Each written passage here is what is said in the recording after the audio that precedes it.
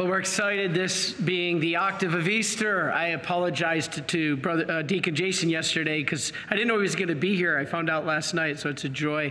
I said, well, I would always have you do the homily. I said, but I already said that I wanted last Wednesday to talk about the graces and how to receive these graces for Divine Mercy Sunday. But when you hear that gospel, I did jot down a few notes because before we mention that, there's so much great things in this gospel. And I was going to say, you might get a little longer homily because I was so excited to eat meat on Friday today. I had some meat, and then I looked at the clock. I'm like, oh no, the hour fast. I forgot. So, but no, just a little levity there. But this passage is powerful because earlier this week we saw how two of the apostles, Peter and John, they entered the tomb. Remember the reading, and Scripture notes that John believed, but it said nothing about Peter's faith. Remember that? John is the one who believed. Didn't say anything about Peter. Well, now we hear about Peter. When Peter hears that it is the Lord, he tucks his clothes in, he jumps into the sea. Peter now personifies faith. This time, Peter didn't hide, but rather rushed to Jesus. The goal is to have a love like John and a faith like Peter. Here we have it. You know, Jesus was guiding the fishermen to the shore. Now it says here that the passage was really, the church fathers tell us, to show that he's not just a spirit or a ghost, that he's real. He wouldn't be able to give directions. He wouldn't be able to build a charcoal fire. He wouldn't be able to cook a meal and eat it. This shows he's real flesh and real blood. It's a reality. So when Peter arrived on the shore, Scott Hahn writes about this. It's really powerful. He says, this must have been very powerful. Why would this passage mention a charcoal fire? And Scott Hahn does a good job. He says it must have been really important to Peter because it probably reminded him of the sorrow that he had when he last warmed himself by a fire. What happened? He denied Jesus. So now Jesus is giving him the chance next to a charcoal fire, and we know what's coming up. Do you love me? Simon, son of Jonah. Yes, Lord, I love you. Feed my sheep.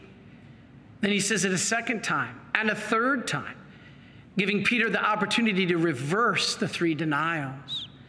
But I just wanted to touch on real quick the 153 fish. I always found that a little interesting. Now, St. Augustine says this. Now, this is a little more confusing.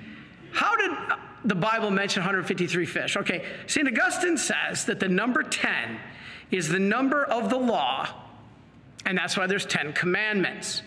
And he said 7 is the number of grace, the perfect number. And this is why there's 7 gifts of the Holy Spirit. So Augustine says, now if you add 7 plus 10, you get 17.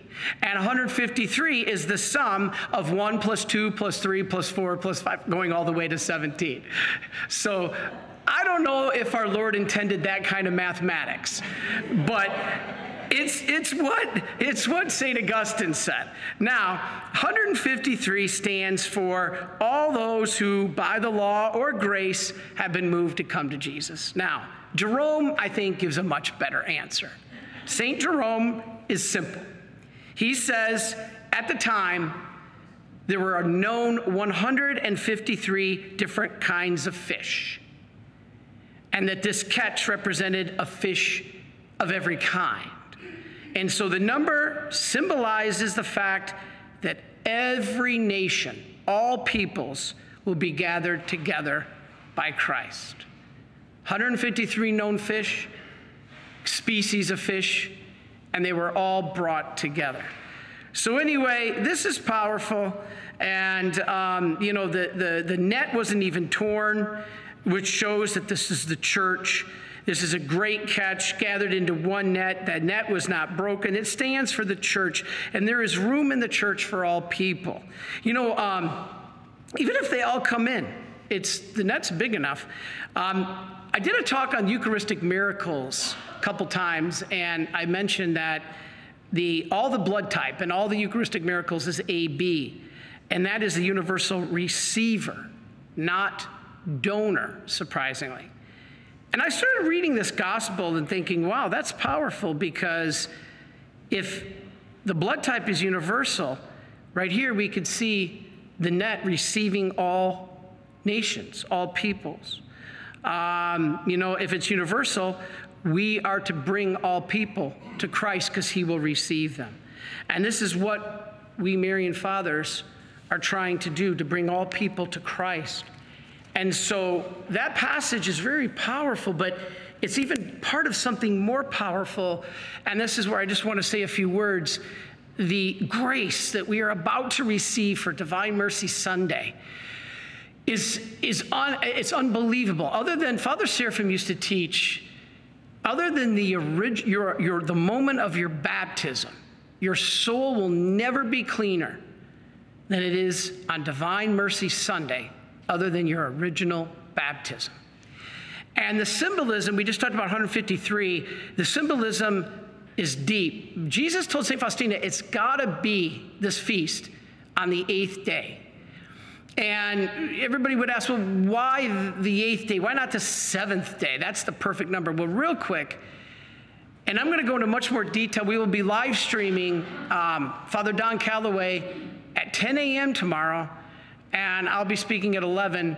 Brother Mark will be live streaming our conference from the St. Faustina Center, so we hope you can join us in person, if not on live stream. But I'll go into much more detail then. So please join us. But in a quick summary, Jesus told St. Faustina that on the 8th day, my floodgates of mercy are open. The floodgates of heaven, pouring out mercy, are open, especially on this day. Now, Father Seraphim used to always say Divine Mercy Sunday is greater than Easter. And I always used to go, I don't know, you want to go that far, Father Seraphim? And he'd go like, of course. And he, I think, is right. He pointed out St. Gregory of Nazianzen. And this is so powerful. We're going to talk about all this tomorrow. And St. Augustine. And they talked about, there were 2 perfections, even Thomas Aquinas. The first perfection is the very fact that something exists, okay? The very fact that you have being, that you are alive, that you exist. That's the first perfection. But the greater and second and greater perfection is when you achieve what you were created for. Like I always hear me say, a kitten, his telos, as the Greeks call it, is to become a cat. An acorn, its purpose, its telos, is to become an oak tree.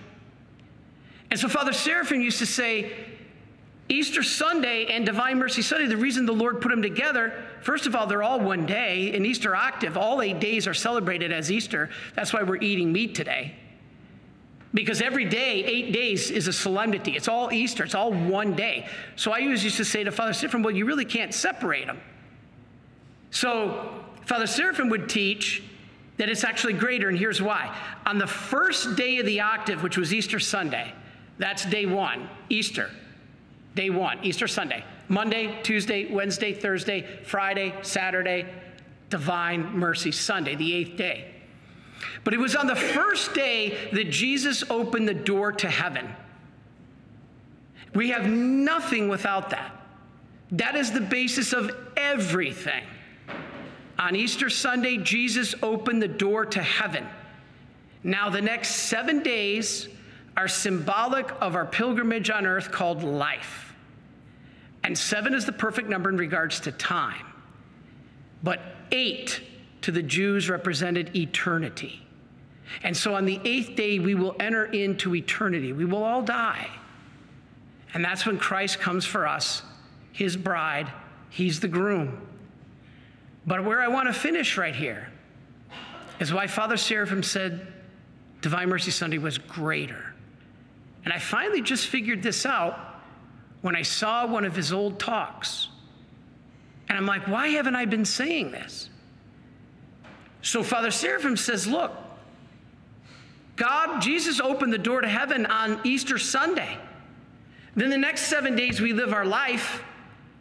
But on the 8th day, when we die, we walk through that open door. And the only way we can is if we are spotless. And that's why Jesus offers on this one day, not only the complete forgiveness of all sins, but all punishment due to sin, which you normally don't get in the confessional. When you go into the confessional, your sins are forgiven, but normally you may have some temporal punishment remaining unless you have perfect contrition. So normally coming out of the confessional, you're not completely free of temporal punishment. You're forgiven of sin. You're no longer facing hell. But you still got some temporal punishment. Jesus says, on this day, I wipe even that away. And the only other time that happens is at your original baptism. Now, it could with a plenary indulgence if you have perfect, no attachment to sin, but that's pretty hard. The whole point, first day of the octave, Jesus opened the door to heaven, Easter. Next 7 days, symbolic of our time on earth called life. Then on the 8th day, we die. We enter into eternity. Christ comes for us as his bride. Is he going to find us spotless so he can take us through that open door of heaven? Or are we not? He wants us spotless. So on this day, please do what Jesus asks. Get to confession. You still have 3 days, today, tomorrow, and Sunday itself, if you haven't already been. Go to Holy Communion, which you could do on the vigil, Saturday night, or any Mass on Sunday.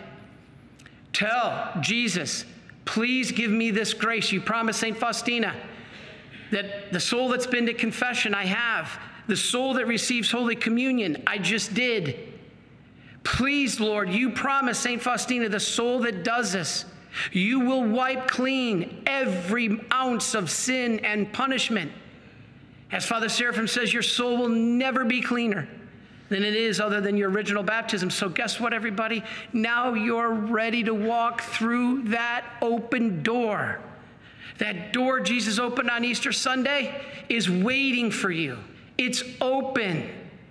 So how you live your life will determine if you walk through that door. And Jesus is saying at the very end, I'm giving you the last hope of salvation. That's why he called Divine Mercy Sunday mankind's last hope of salvation. And so that's, to me, why Seraphim said this. That's why it's greater. Again, I don't want to go that far. I keep saying it's the same day. You can't separate Easter from Divine Mercy Sunday. It's the same octave, the same day. But Gregory of Nazianzen said it was. He said the 8th day is greater. St. Augustine said of an octave, the 8th day is the greatest. It's a culmination of the days of mercy. And God bless Father Seraphim. I think he was onto something. When Jesus opened that door on Easter, we determine in our life, our 7 days on this earth, what will our eternal destiny be. And when we pass into eternity, he's offering us a chance to be cleansed of all sin and punishment so we can walk through that door. That nothing happens without the open door, but wow, when we walk through it. That is what he gives us as a promise on Divine Mercy Sunday. We're going to go into much more detail on this tomorrow. We hope you'll be with us. But if you can't be, this is enough. Go to confession, receive Holy Communion, and ask God for the most incredible grace that just may mean the difference in your salvation. Mankind's last hope of salvation. Are you a Marian helper?